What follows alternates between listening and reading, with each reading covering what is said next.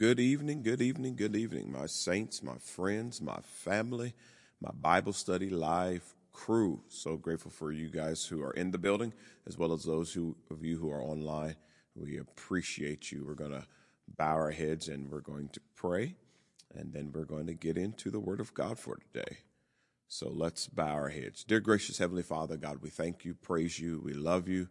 We honor you. We appreciate you, God. There's nobody like you. Nobody compares to you. You're the great, matchless, wonderful God.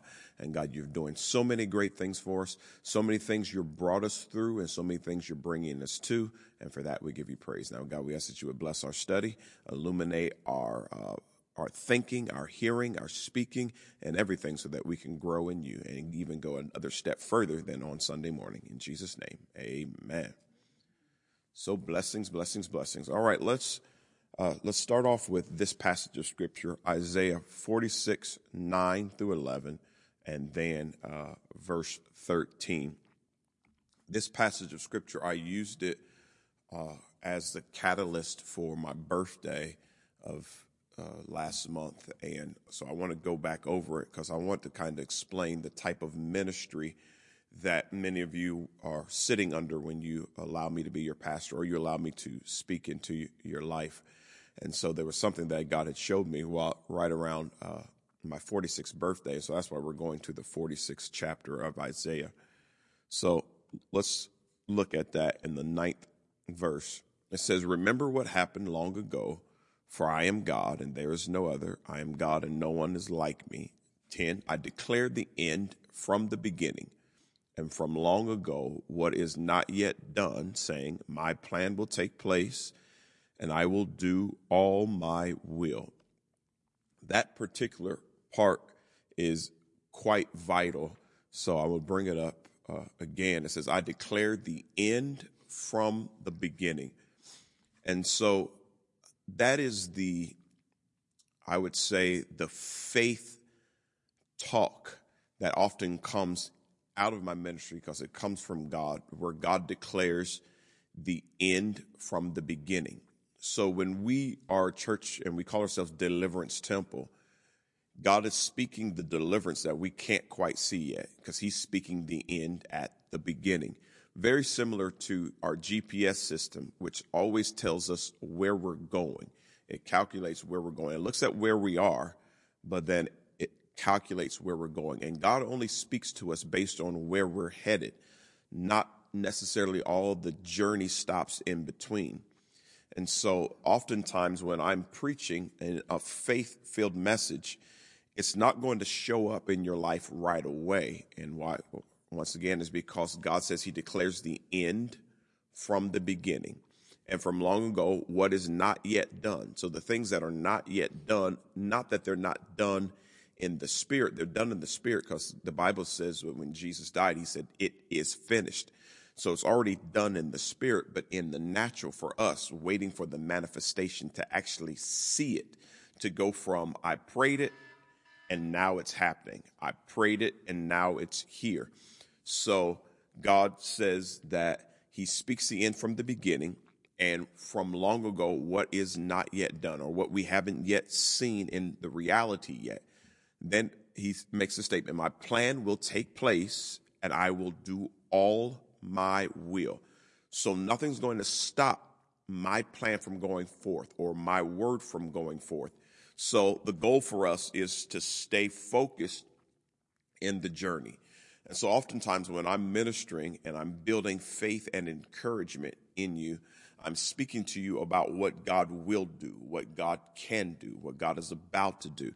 And so it can be frustrating when the journey doesn't match up to what is being preached to you. But if you understand it, what you know, you're getting courage to face whatever you face because you already know the outcome. So since you know you're going to win, it's having someone to coach you through the ups and downs on the way. So my job is to keep you encouraged, keep you inspired, keep you focused, keep you believing, and to help mitigate the times where the devil is attacking you, pushing you over, the ups and the downs, and just to let you know, hey, if you stay in it, you're going to win it. So I have I have a faith ministry, but I also have a very prophetic ministry because it is declaring that, hey, it's going to be okay. And oftentimes I do check with myself to see, God, am I telling them right, or am I selling them a bill of goods that is not going to come true? Because I may say something on a Sunday, Monday, Tuesday, Wednesday, I get all kinds of calls of different things going on in people's lives, and many times they're negative. And I'm like, man, did I tell them wrong, that God was going to deliver them? And God will just keep telling me, just keep saying what I tell you to say. And so when I come back to study again and see what God wants me to say, he many times gives me something faith-filled again. And so I'm learning that my job is like the cut man in the corner of a boxing match, except for I already know that the participants are going to win. You're going to beat the enemy, but you might take some shots along the way. And so when you come back to the corner, it's my job to remind you of the strategy, remind you to duck and weave, bob and move. You got this. You can do this. You're up in the points. You're going to win. Don't worry about the bleeding. I'm going to put something on the bleeding. I'm going to put a towel under there. I'm going to put ice on your eye. Yeah, I know your legs are wobbly, but hey, you're winning. Stay in it. So that's my job, is to keep you fired up, to keep going back, because I know you're going to win in the end. And why do I know that? Because God speaks the end from the beginning, and he's already told us that we're going to win. All right, so having said that, let's move on to verse 11. I call a bird of prey from the east, a man for my purpose from a far country. Yes, I have spoken, so I will also bring it about. I have planned it, I will also do it. So this was the verse that really jumped out to me on probably the end of June, because I was looking at it and I was thinking, wait a second, I'm getting ready to turn 46, and I'm going to be at my 11th year of pastoring on July 10th, which actually fell on a Sunday this year. And so as I was preparing, thinking about what I was going to minister, that verse just jumped out to me, 46:11. And so as I looked at it, and I won't give too much address to it because I talked about it last month, but I took it out of its context. In its context, God was bringing a man, he was calling a man to actually punish Israel.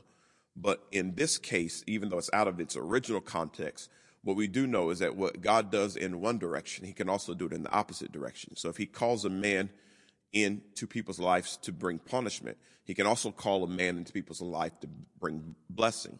And I believe I am that man for those of you who are called to Deliverance Temple, or even if you're not necessarily called to us, but you are a friend of the ministry and you check in with us and you listen to a lot of the sermons. I'm that man in your life. And so what is it saying? It says, yes, I have spoken, so I will also bring it about. I have planned it. I will also do it. So I'm the guy to keep reminding you of what God is going to do in your life, and that his word will not fail.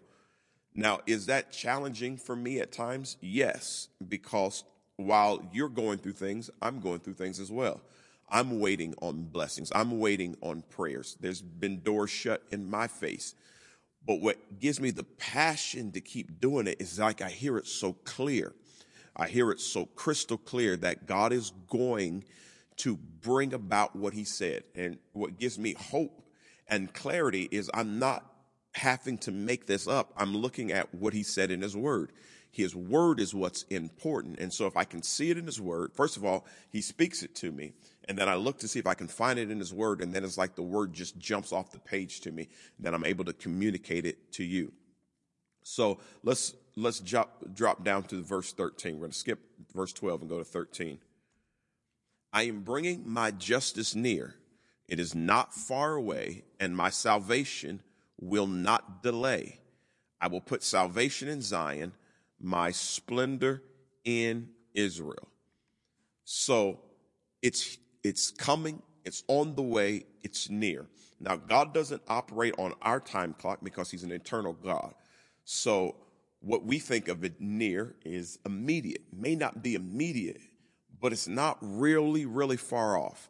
Whatever God is working in your life, I'm here to let you know that it's actually clicking. You may not feel it, you may not see it, but it's actually working.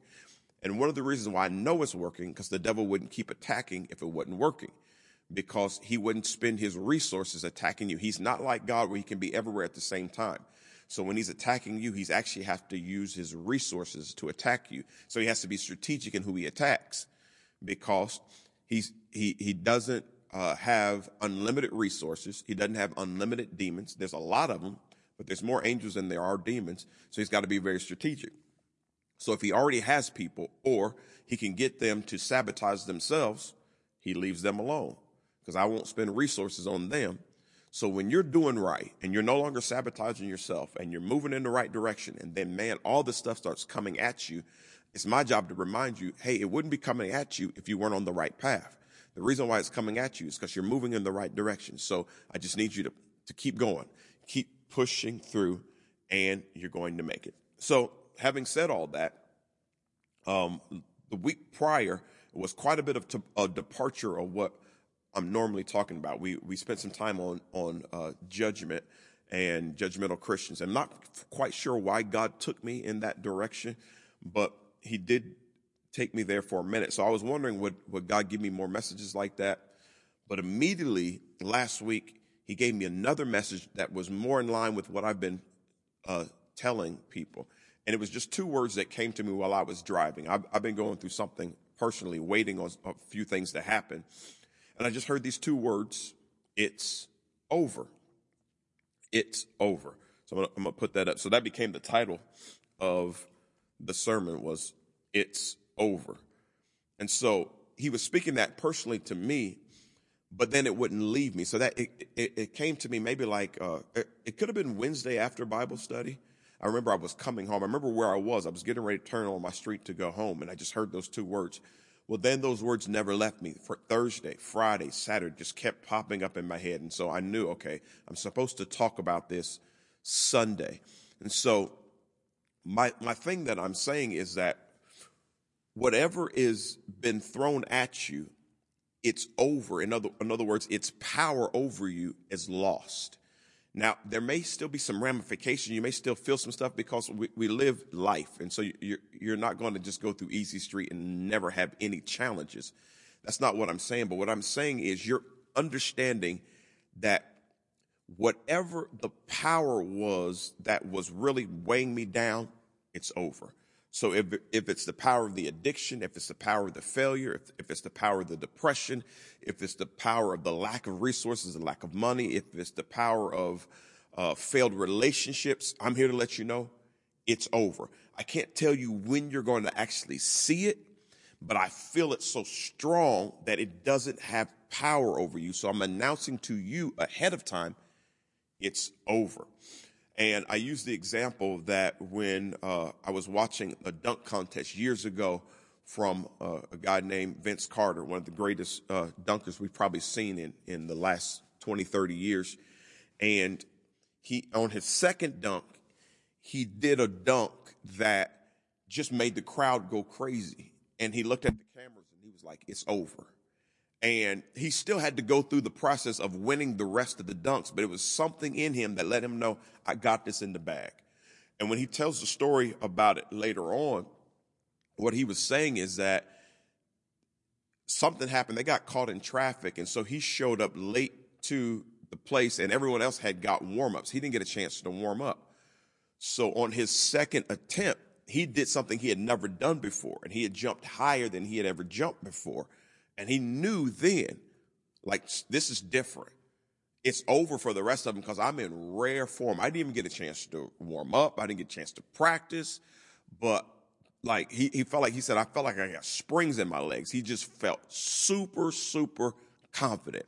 And I feel the same thing about you and I. Now, the word came originally to me, but I see it for all of us. Like, this is different. It's going to work out different. I know many challenges have happened, and there's probably some more challenges to come, but I'm here to let you know you already got this in the bag.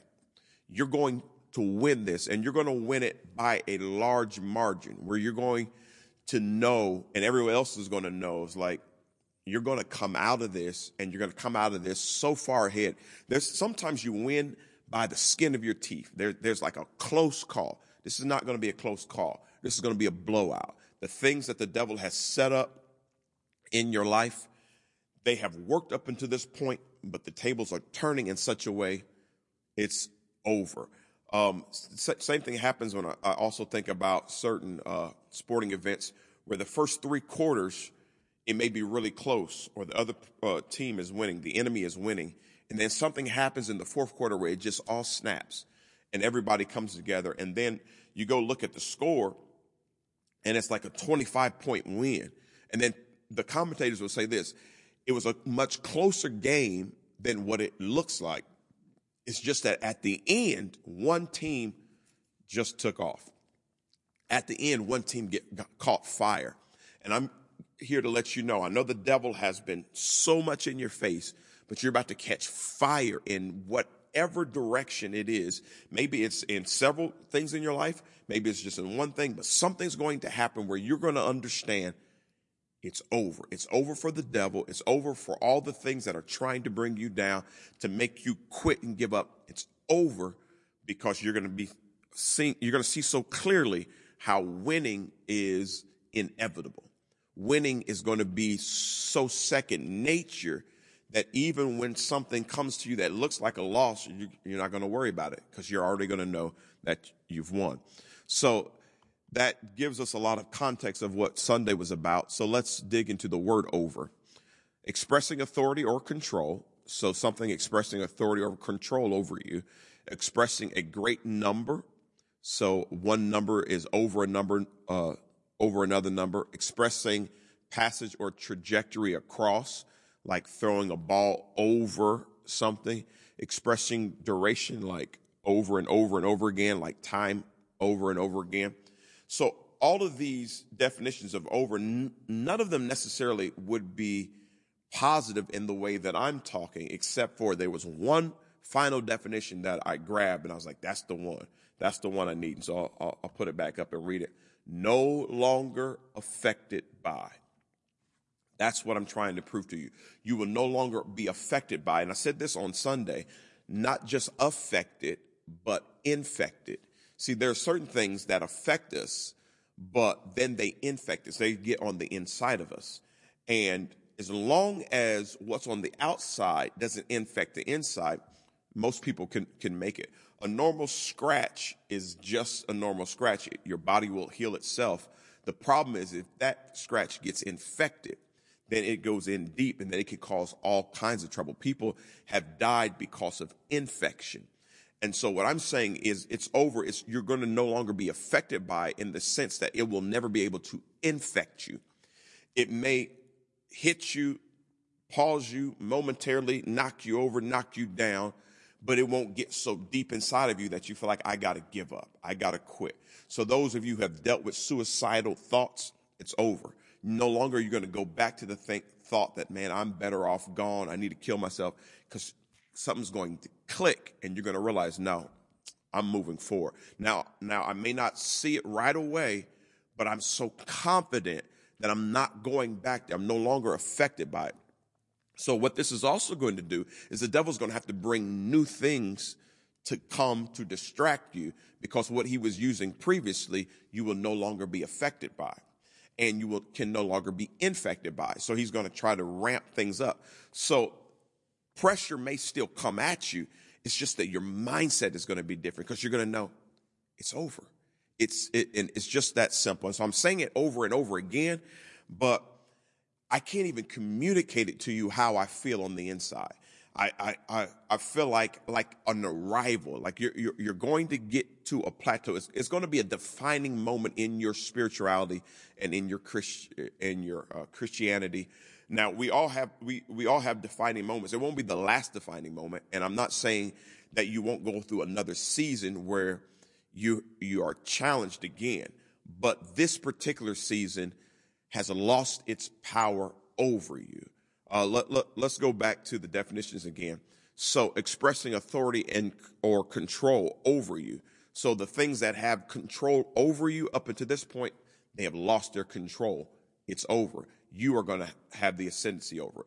Now, once again, being honest, the devil will regroup, re-strategize, and he may come at you with something different, and that will cause a whole another level of growth you have to go through.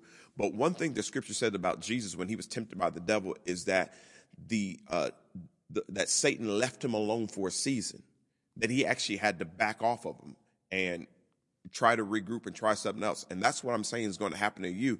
You're going to have a moment and a season of peace, and you're not going to struggle because the devil's going to have to back up. Now, he's going to come back again, but it's okay because what you're learning is, I've won this round. And if I won this round, I can win the next round. All right, I've said enough. Let's see if we can get into the word that we use. So Isaiah 41 says, comfort my people, says your God. Now, the prophet was being spoken to by God, and he was given the assignment to comfort the people. Same assignment I have with you. It's my job to comfort you. So I'm trying to comfort you and tell you it's over. I'm trying to remind you that it may not show up right away, but I'm comforting you that, hey, you're going to make it. You're going to come out of this, and you're going to come out of this much better than when you went in it. It's one thing to go into something and come out of it the same. That's fair. I go into a challenge one way and I come out the challenge the other way. At least I didn't lose anything. I didn't lose my mind, but that's not what I'm talking about. You're going to come out better than when you went in it. So much better that people are going to recognize that there's something different about you. And the only thing different is that you went through something. And so it's my job to comfort you. And think of it like this. In the wintertime, and we're moving out of the summer, moving into the fall, but we understand Indiana weather, that winter is somewhere around. And if you live in this state and do not have a good comforter, I don't care if you have heat or not, a good comforter can make the difference between a cold night of sleep or not. Something that just makes you feel like, I just want to snuggle up. I feel warm. And it's my job to comfort you in the things of God, that God is wrapping his arms around you and your situation, and it's over. It's over for the devil. It's over for the fear that you've had. It's over for the slipping back and falling into certain things. It's over. You will have certain challenges that you'll probably struggle with the rest of your life. But there's some stuff that's just going to drop off of you. You're not going to struggle with it. It's going to be over. And it's my job to comfort you and tell you that. And so that's why I'm excited to do that. So let's look at Isaiah 42, the A clause, which is the first half of the verse. Speak tenderly to Jerusalem and announce to her that her time of forced labor is over. Her time of forced labor is over. And so he says, speak tenderly. So it's my job to speak tenderly to you. Now, what we could do is bring you in and beat you up about how imperfect you are. But like I said, this is Deliverance Temple. You wouldn't be here if you were perfect. So if you want to get beat up about your imperfections, go find another church. Here it's my job to speak tenderly to you and to let you know that your forced labor is over. And the reason why many of us have struggled in our deliverance is because of things that have been forced on us. It wasn't like we chose it. Now, some things we did do, but many things came to us, happened to us, and then we went down a path. And so what that's called is slavery. And so oftentimes when the Bible talks about sin, it talks about the slavery of sin or the bondage of sin. And the reason why God is so careful with us about our sin, even though we shouldn't do it, he also understands in many cases it was forced on us. Even Paul talks about it. He said, I would not have known that it was sin until the law told me it was sin. But the moment I found out it was sin, that's when my flesh began to rage. That's a total paraphrase, but I can make it even really, really simple. You could pass by the cookie jar all day long, and it didn't bother you as a child until your mom said, hey, there's cookies in there. Don't touch the cookies. The moment she pointed it out, something in you automatically wants the cookies. Now you're tempted. You weren't tempted before, but at that moment, then it becomes a temptation. Now it becomes a struggle. But it wasn't a struggle at first. That was something forced on you. Let's see, for me, I grew up in an era where pornography was in magazines. It was something that it wasn't just readily available like it is now. So the young people now, they're forced into things that we used to have to kind of sneak to do. It's so right there. And so some of them who get caught up in it, it's not necessarily their fault. Yes, they've made some decisions afterwards, but it was forced. So many times the temptations that we have, they were thrown at us. They caught us when we were weak. The devil doesn't come at you when you're strong. He comes at you when you're weak. He gets you tripped up. He gets you maybe caught up in a bad relationship, and then the relationship goes sour, and then all kinds of stuff happens because of the relationship, or you lose a job, or there's a lot of people who are addicted to pills and subscription things because they had a simple surgery and they were prescribed things, and maybe the doctor prescribed too much, and the next thing you know, now their body is craving something. Now they have an addiction. It wasn't like they chose it, forced on them. There are people who are promiscuous, but someone touched them inappropriately. All kinds of things have happened to us, and it was forced on us. And so let's read that verse again. Speak tenderly to Jerusalem and announce to her that her time of forced labor is over. So there was a period of time that you had to be in it, but that time is up. And so now you're in the process of walking free. People who are locked up now, sometimes things happen in the courts and they find out they have an out date, but they're not out yet. But their time is over. They have to go through what they call processing. But knowing that they are free, even though they're still locked up, changes everything. It changes the way they think. They're just counting down the days because I'm going to walk free from this. They know whatever was held over them no longer has power. Things have been in place. Something has happened, and they're going to be set free. It's just a matter of time. And for you, I'm saying the same thing to you. And the scripture says, I'm to announce to you. It's just a matter of time before you experience the freedom that has seemed so far away. What's so powerful about God is that things in God can shift like that.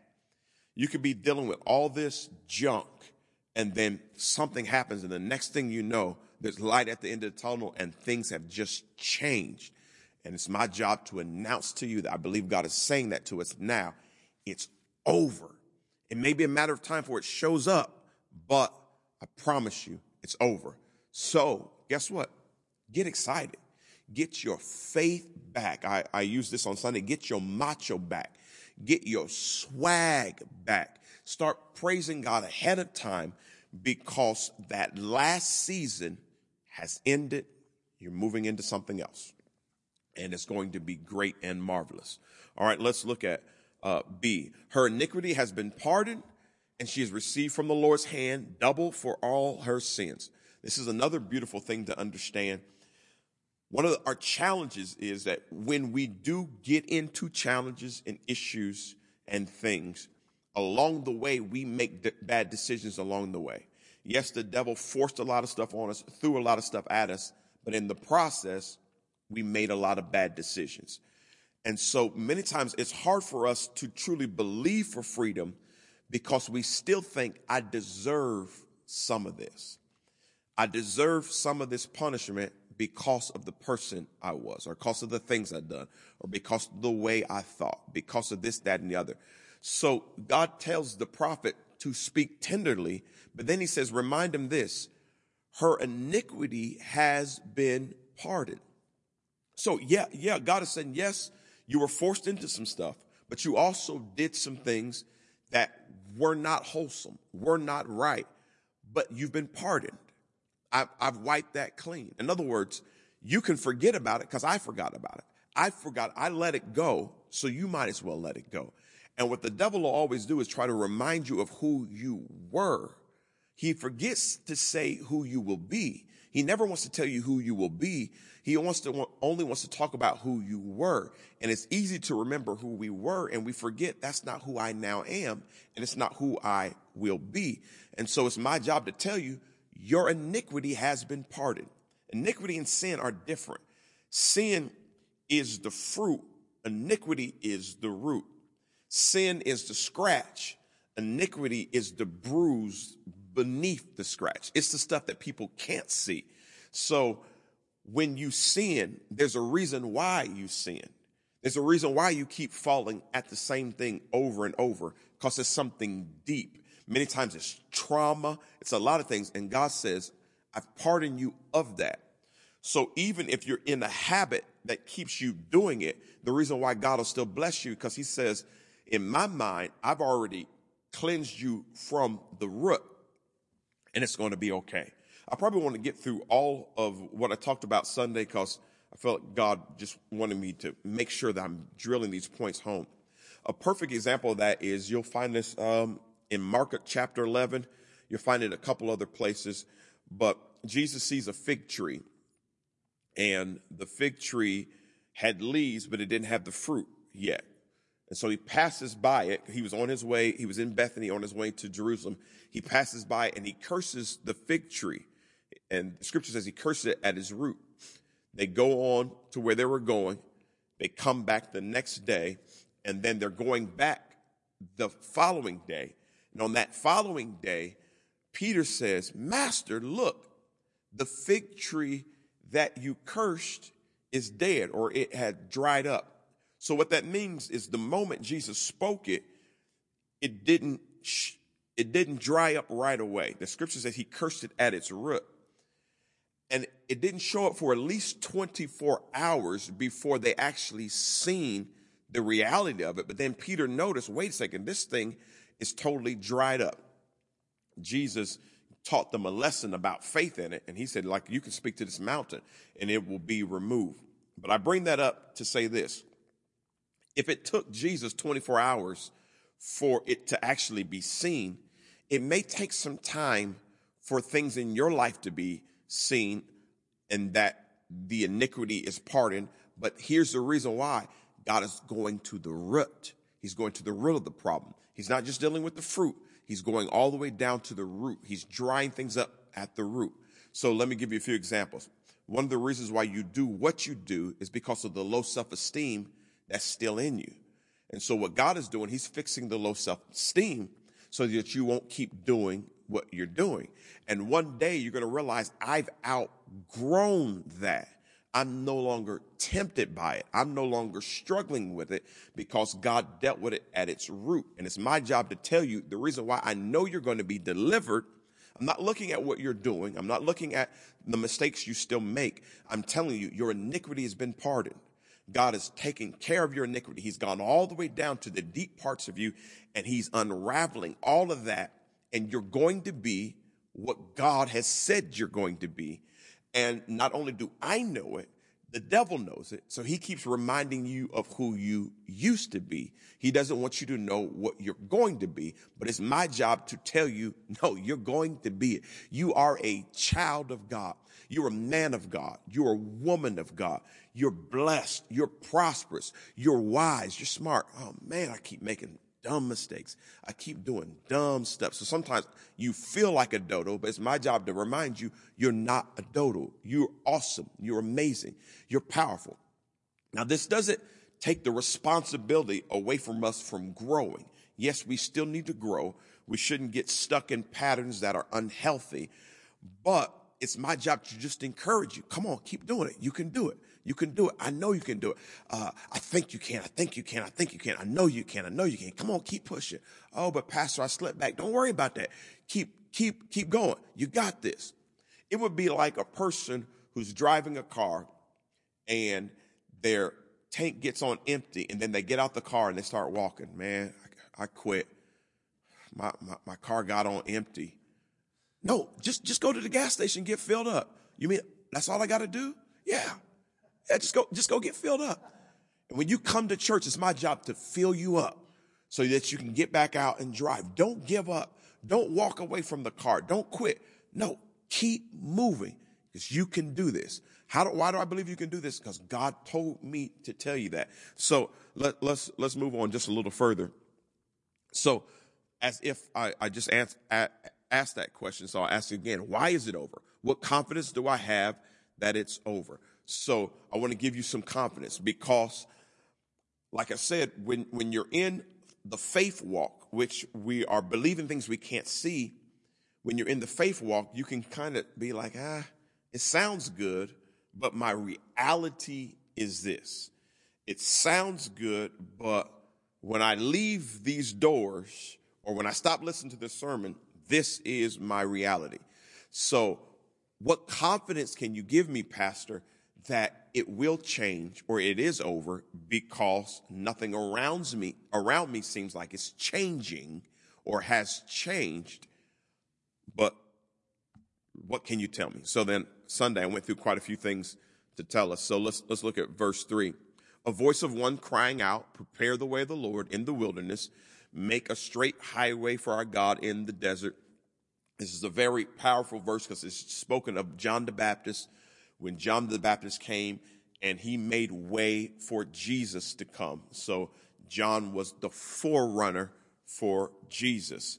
And so this scripture is quoted about him, but this is the original context of it in Isaiah. So what I did afterwards, I begin to start pointing to me. So the confidence you have is not necessarily in yourself. The confidence you have is in the leader that you have, because it's my job to be the forerunner. It's my job to be the visionary. It's my job for God to give me the glimpses of where you are headed. And then I come back and tell you, extra, read all about it. I got the news and I'm here to tell you the gospel is the good news. So I see the glimpse of many of your lives and I'm like, oh, they're going to make it. It's my job to come back and tell you. So the confidence you have is there's somebody who's already seen a glimpse of the other side. That's what the prophetic is about. So let's look at the first point I put up. There's a prophetic voice over my life. So very simple. You're connected to a ministry who has a leader who has a prophetic voice. When I say prophetic voice, I'm not just talking about the office of a prophet where I sit down and I just prophesy to you and say, I see XYZ happening in your life. Mine is more general. It's that every time I preach, I'm speaking into the entire atmosphere, speaking things that God has shown me. And many of you will say that after you've heard the message or after you've listened to it again, you're like, man, it was so spot on to me, like it was tailor-made to me. It's like you were talking directly to me. It's because I have a prophetic voice, that God has given me a gift that I'm able to speak into your life. And so the confidence that you have is you do not have a weak, wimpy, wishy-washy leader. Not trying to just give myself kudos, but what I'm trying to do is give kudos to the God that's in me. He's given me something special that not everybody has, and it's a blessing that you're able to be connected to me because I'm able to speak right into your life. All right. Number 2, the prophetic voice is announcing the arrival of my Savior. So the good thing about me, I'm not talking about me. I'm not saying you're good because you're connected to me because I'm so special, I'm so grand. No, it's because I'm announcing the arrival of something. Let's see what this prophet did as well in Isaiah 44. Every valley will be lifted up, and every mountain and hill will be leveled. The uneven ground will become smooth, and the rough places a plain. Here's the reason why. That which is out of balance in my life is being forcibly brought back into balance. So the Savior that is coming, he is actually making shifts and changes and taking what is out of balance and putting it back into balance. All right, let's look at verse 5. And the glory of the Lord will appear, and all humanity together will see it, for the mouth of the Lord has spoken. So the beauty about me being the prophetic voice, I am just the vessel that the voice is coming through. So it would be like back in the day when they would have the little cans that would be hollow, where you could put it up to your mouth and make your mouth sound louder like the megaphone. That's what I am. I'm just a can. The voice is God's. It's the mouth of the Lord, but he's speaking it through me into your life. And so because you're connected to me and I'm connected to him, then we get what God wants us to have. So it's like me being the outlet for the electricity. I'm not the electricity. You're not the electricity. You're the plug. The electricity is God. I'm the outlet. When you plug into me and God is flowing through me, guess what? You get the power that you need.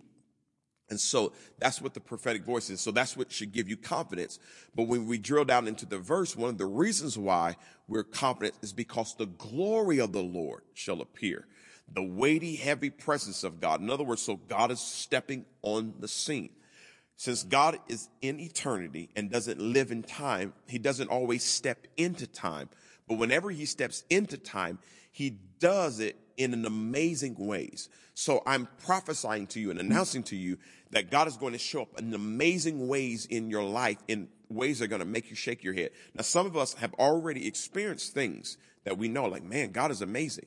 But I'm saying it's going to be amplified. It's going to ramp up into another level. And the reason why is because there's been so much out of balance. There's been so much that has happened in the last several years, in this new decade. There's so much craziness going on all across the world. We're just barely trying to get out of the pandemic. COVID has really hung on longer than anybody thought. We're just barely getting back to normal, not there. And then monkeypox. Like, my God, what in the world is monkeypox? So that is going to be a pattern that one thing after the other is coming and to hit the earth, but it won't affect us because God is stepping into our lives and bringing his glory. So no matter what's happening around us, we have the confidence that we're going to be okay. In the time of the children of Israel, when all the plagues were going on in Egypt, they lived in a place called Goshen, and 9 of the plagues did not touch them at all. There was only one plague that could have come to them, and that was the 10th plague. And God says, if you put the blood over your doorpost, I'll pass over you, and that won't touch you either. And so because of our Savior, and which the blood of the doorpost and the Passover lamb and all that pointed to the Savior, because we are hidden in him, which would be our Goshen, and because he is over us, we are safe. Doesn't mean you won't catch COVID, but you're going to be okay through it. Doesn't mean you won't have the issues won't come by you. But the point is, God's glory is coming and is making everything right. And so you're going to be okay. So I'm reminding you of that confidence. And then I made it even more clear with the next point.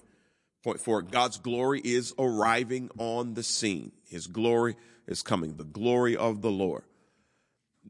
What many of you guys experience when you see me and you experience the power of me, that is the anointing. The anointing is for humans. God doesn't need to be anointed. There is a certain level of glory that happens for humans because the scripture says there's different levels of glory. But then he makes this statement, my glory I will not share with another. So God has a whole nother level of glory that's greater than anointing, that's greater than human glory. It's supernaturally amazing. And when God steps in your life in those ways, it's to the point where everybody knows, because the scripture says all flesh will see it. Everybody knows this is not Benny. This has to be God. This is something special. So many of us are going to run into certain situations where God is going to step in such amazing ways, it's going to leave the mouths of people open, including you. Like, hey, don't look at me. That was all God. And the reason why he wants to do that is to prove to your enemy, okay, you're on Benny's case, you're on Andre's case, you're on John's case, you're on Ella's case, but I want to show you who you're really messing with. You're messing with me. But not only that, the people around them that are watching them, I want them to know they're not cuckoo for Cocoa Puffs by going to church every Sunday and lifting their hands and praising the God they can't see and talking about a God that nobody's heard of and talking about this fairy tale Jesus. I want to show them they're not crazy. You're the ones missing out. They're not missing out. And the only way he can really prove to them is to show up supernaturally. And so what he's going to do, he's going to use our lives and show up and stuff that's going to just amaze people, including us. The Bible makes this statement also. It says, miracles are a sign for the unbeliever. Miracles are not really for us because we believe. Miracles are for the people who don't believe because we are believing by faith, but the people who don't believe, they're like, like that's a coincidence, or maybe that was just luck. That, that just happened. That's nothing godly, because we are faith people. We believe it was God that did it. So God is like, oh, okay, you think that's a coincidence? You think that's nothing? Boom, let me show you this. Let me do this. And then people's eyes are open like, oh, wow. Now, some people will still reject, and it happened even in Jesus' day. They saw it and they still reject it. Hey, you can't do anything for those people. But there's other people who are somewhere on the fence, and then they're going to see things happen in your life, and they're going to be like, wow, I know God is real. And then they're going to want to have conversations with you, and that's how you'll be able to lead them to the Lord, disciple them, move them further. So really, it's a whole strategic plan of God. I'll give you another example of it. Lazarus dies, and Mary and Martha and Lazarus were good friends of Jesus. Martha sends the message to Jesus. Lazarus has died. Jesus stays where he was. And he tells his disciple, Lazarus is asleep. He waits 4 days, and then he goes to be where Lazarus was, where he was at. And Martha said, if you would have been here earlier, he wouldn't have died. And Jesus said, if you believe, you'll see the power of God. You'll see the resurrection. And Martha was like, yeah, I know he's going to be resurrected in the last day, but we needed you now. The problem was, when they needed him now, when he died, there wasn't a crowd. See, after he had died and his body was dead 4 days, the crowd came around because the funeral. And so in those days, the funeral wasn't just one day, it was a process. And so there was a lot of people, and it seemed that Lazarus was a prominent person in the city. So there was a lot of people around when Jesus showed up. So when Jesus resurrected him, guess who saw? All the people saw when he said, Lazarus, come forth. And they seen Lazarus actually come forth. They saw it with their own eyes. If Jesus would have showed up right when he died, the only people who saw it was Mary and Martha. So he strategically stayed away. So I need to say this to you. Sometimes he stays out of your business and allows things to get worse. Martha said, by now he actually stinks. He's not just dead. He's past the dying state. In other words, he's starting to decay. Like, if you were going to show up, you should have showed up a long time ago. And God was like, hey, watch this. Let me show you how powerful I am. And then the scripture actually says that when Jesus got there, Jesus wept. And some people think he wept because he was a friend of Lazarus. But it couldn't have been that, because he knew he was going to resurrect him. What he wept about is they have no idea how powerful I really am. And they think 4 days of him being dead can stop me and my Father's power. So he began to go into, and he openly prayed to God, and then there was something. I'm not saying that you're going to see loved ones resurrected. I'm not saying you're not. But what I am going to say, there's going to be some miraculous signs in our lives that's going to let people know it's over. Doubting God is over. You're going to see his power. All right, let's look at verse 5. The prophetic voice is not speaking from their words, but from the mouth of the Lord, which you surely understand. Let me say that maybe some people come on Sunday morning because they see the lights and they see my flashy suits, and they're like, oh man, that guy's cool. Maybe some people are coming for that. But if you come back to Bible study, I know you're not coming for me. You're coming for God, because it's not as many people. It's not very many people in the building. It's not as many people online. If you come back to the Bible study, it's because you really believe you're hearing from God, not from me. So I'm not even going to focus much on that point, because you wouldn't be here if you thought you were just coming to hear me. All right, let's look at verses 40 and 6. A voice was saying, cry out. Another said, what shall I cry out? All humanity is grass, and all its goodness is like the flower of the field. Verse 7, the grass withers, the flower fades when the breath of the Lord blows on them. Indeed, the people are grass. I'll just touch on this for a second. It says that the breath of the Lord, first of all, it says all the people are grass. In other words, compared to God, we're nothing but a blade of grass. But then it says the breath of the Lord can blow on the grass.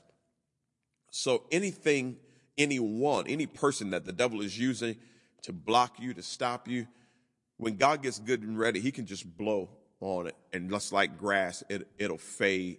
It'll go away. So you don't have to really worry about the people that the devil tries to use to stop you, because when God is ready to elevate you and move you, it doesn't make a difference. I don't care how many times the loan officer said no. God will make somebody pull the file out of the trash and accidentally put yes on it. And next thing you know, you're moving in the house. And they're looking like, I thought we denied them. They don't know how it happened. Look, because when God gets ready to do stuff and he starts blowing on stuff, it'd be like a Monopoly, a bank error in your favor. Don't nobody know how it happens. It just happened. God can do it. And so just know that things in your life are like grass. They can be blown away. But here's the most important thing, the next verse. Verse 8, the grass withers, the flower fades, but the word of our God remains forever. So when you come on Sundays and Wednesdays, and some of you guys are just crazy enough to listen again, you hear it live and then you listen again. What you're doing, you're getting the word, because you know you're not getting religion. You're not getting just a man in a bald head man in a shiny suit. No, you're getting the word, and you cherish the word because you know things will fade and things will shift. Things will change. People will come in your life and out of your life, but the word of God will remain forever. And so you can bank on the word of God. So the word of God is important. So that's why I don't really try to hold too tightly to people, especially in a city like Muncie, because I sometimes figure out people are passing through. Maybe they're not going to be here. Maybe this city is too small for them. Maybe they're going to end up in California somewhere. So what I try to do is try to feed them the word so that when they get to where they're going, they can always remember this place and say, man, I can tell you about this place where they loved me and they gave me the word. And there's so many people who said that, and even when my father died, so many people came back into town just to say, man, he loved me and he taught me the word.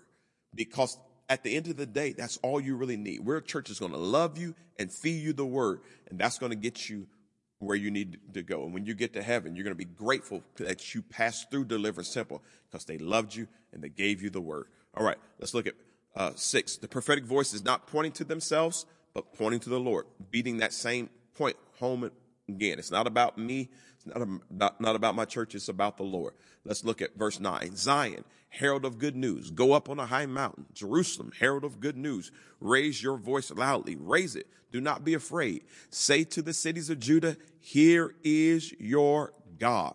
So constantly we are pointing you to God. If you ever come and listen to the messages and it seems like we're pointing to us, to Deliverance Temple, it's time to leave this church. We've gotten off. We've lost our way. You should always feel like we're pointing you back to God. You should always feel like you're getting closer to God. It's okay to get closer to me as a human, but my major goal is to point you to the Lord. Verse 10, see, the Lord God comes with strength and his power. Not Andre comes, not Deliverance Temple comes, but no, the Lord God comes with strength and his power establishes his rule.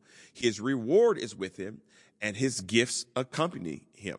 So he's arriving, he's showing up on the scene, but he's got rewards and he's got gifts. Guess what? He's better than Santa Claus. What the thing about Santa Claus, you got to be good. If you got to be either naughty or nice. If you're nice, you get gifts. If you're naughty, you don't. But God is so good, even when you're naughty, he'll still give you gifts because he knows how he can fix the naughtiness. He's so good. And the reason why I'm so happy and excited to always point to him, because he's so good. Situations are not always good. Life is not always good, but God is always good. And I can always point to him. And even when I've had challenging moments, when I get up and stand in the pulpit to speak to you, it just like hits me like, man, God is good. Just tell them about him. And that's really my job. My job is difficult, but it's really easy in the sense that all I'm doing is pointing to him. I'm always saying, look at him, look at him, look what he's done, look what he's doing, look what he's going to do. So it makes it easy to always get up and talk to you because I'm always pointing to him. All right, verse 11. He protects his flock like a shepherd. He gathers the lambs in his arms and carries them in the fold of his garment. He gently leads those that are nursing. So the people are like, man, I'm new. I'm brand new. I'm just getting started. Well, hey, he picks you up like a nursing child. He's got you. God got you. That's all I wanted to let you know. God got you. All right. Point number 7. The prophetic voice is reminding us that the Lord knows what he is doing. Let's go further. Verse 12.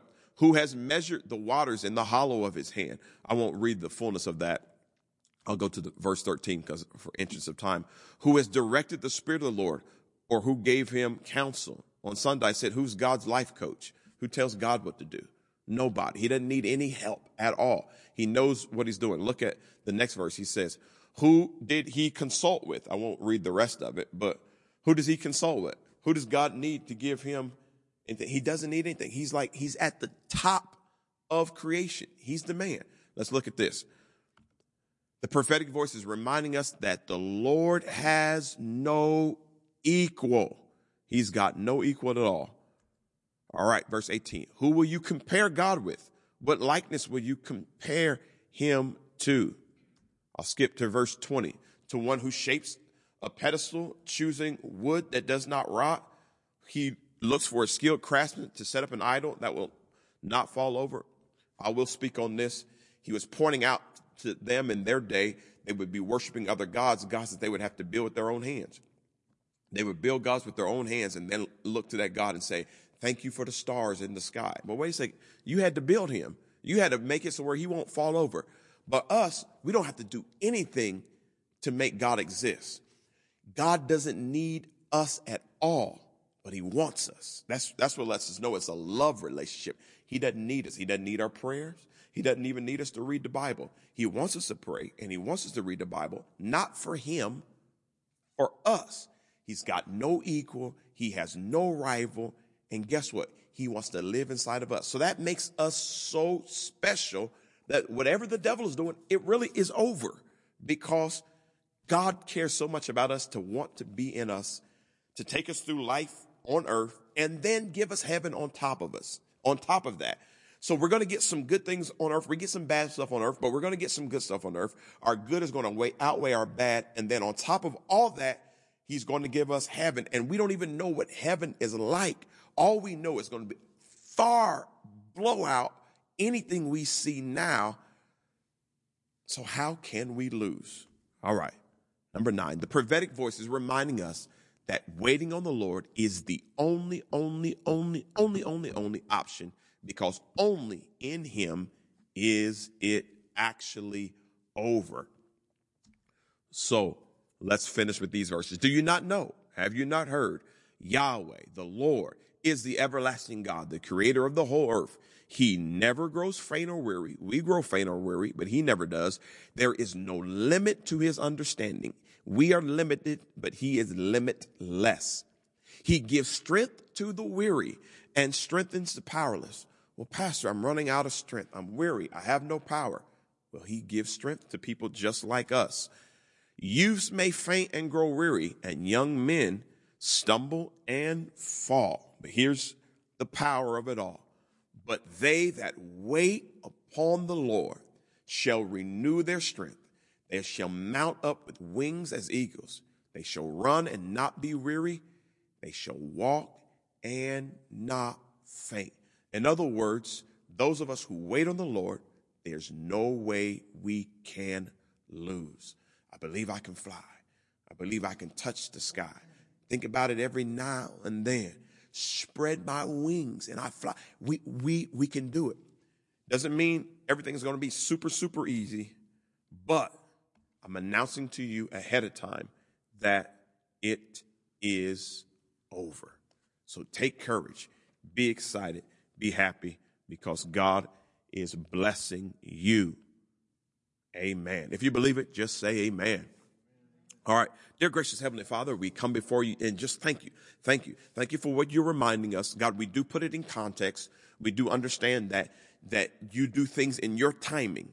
So even though we are encouraged by this word, it may not show up in a week. It may show up in a week, but we are just encouraged that, oh my goodness, whatever has been really challenging us is over, and we have the victory.